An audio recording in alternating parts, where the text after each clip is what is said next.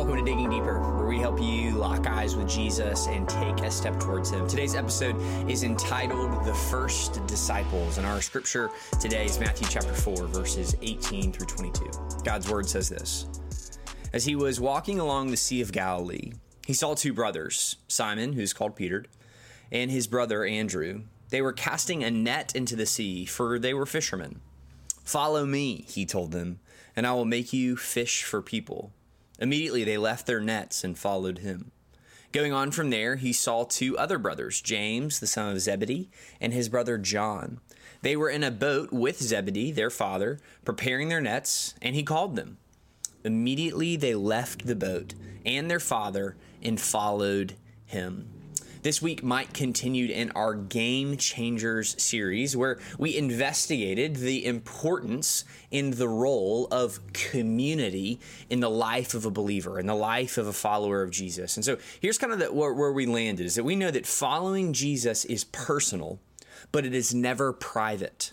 That the context of life with Jesus is always in community. And we understand that community to be the local church. That there are, in fact, 95 images used throughout Scripture to describe the form and the function of the local church. And so while each of these 95 images is different and distinct, each of them emphasize a certain aspect of Christ's body. But the common thread through all of these different images is that they are communal, that they depict an expression of different parts coming together as one. So here's the bottom line here, is to be a Christian is to share life together. So we see in our passage for today, Matthew 4, verse 18 through 22, it depicts Jesus calling his first disciples, that Jesus saw it fit to assemble a team for life and for ministry.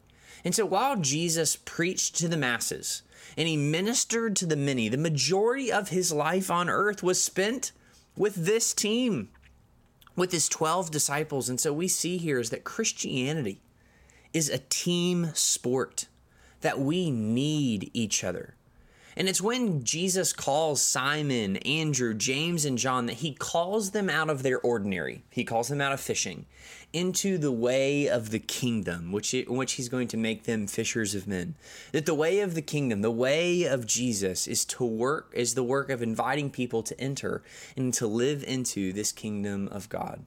And so today we just see that Jesus, being truly God and truly man, assembled his team of disciples to do life with, to train them in the way of godliness, and to send them out on mission for the glory of God. And similarly, friends, is that we too need a team to lock arms with as we follow Jesus, that God wants to train us up in godliness, that he wants us to do life together. He wants to send us out on mission. And so the question today is who in your life has left the ordinary way and is walking with Jesus in an extraordinary way that you can group up with? We need Jesus. We need each other. So let's do this thing together. Let's pray. Our Father, we thank you for your word. Pray that by the power of your Spirit, Matthew chapter 4 would change us into the likeness of Christ. Lord, we just thank you today that you didn't do life alone and you haven't called us to do life alone. So would we shed the need to be independent? May we rely on one another. We pray this today through the Son and by the Spirit. Amen.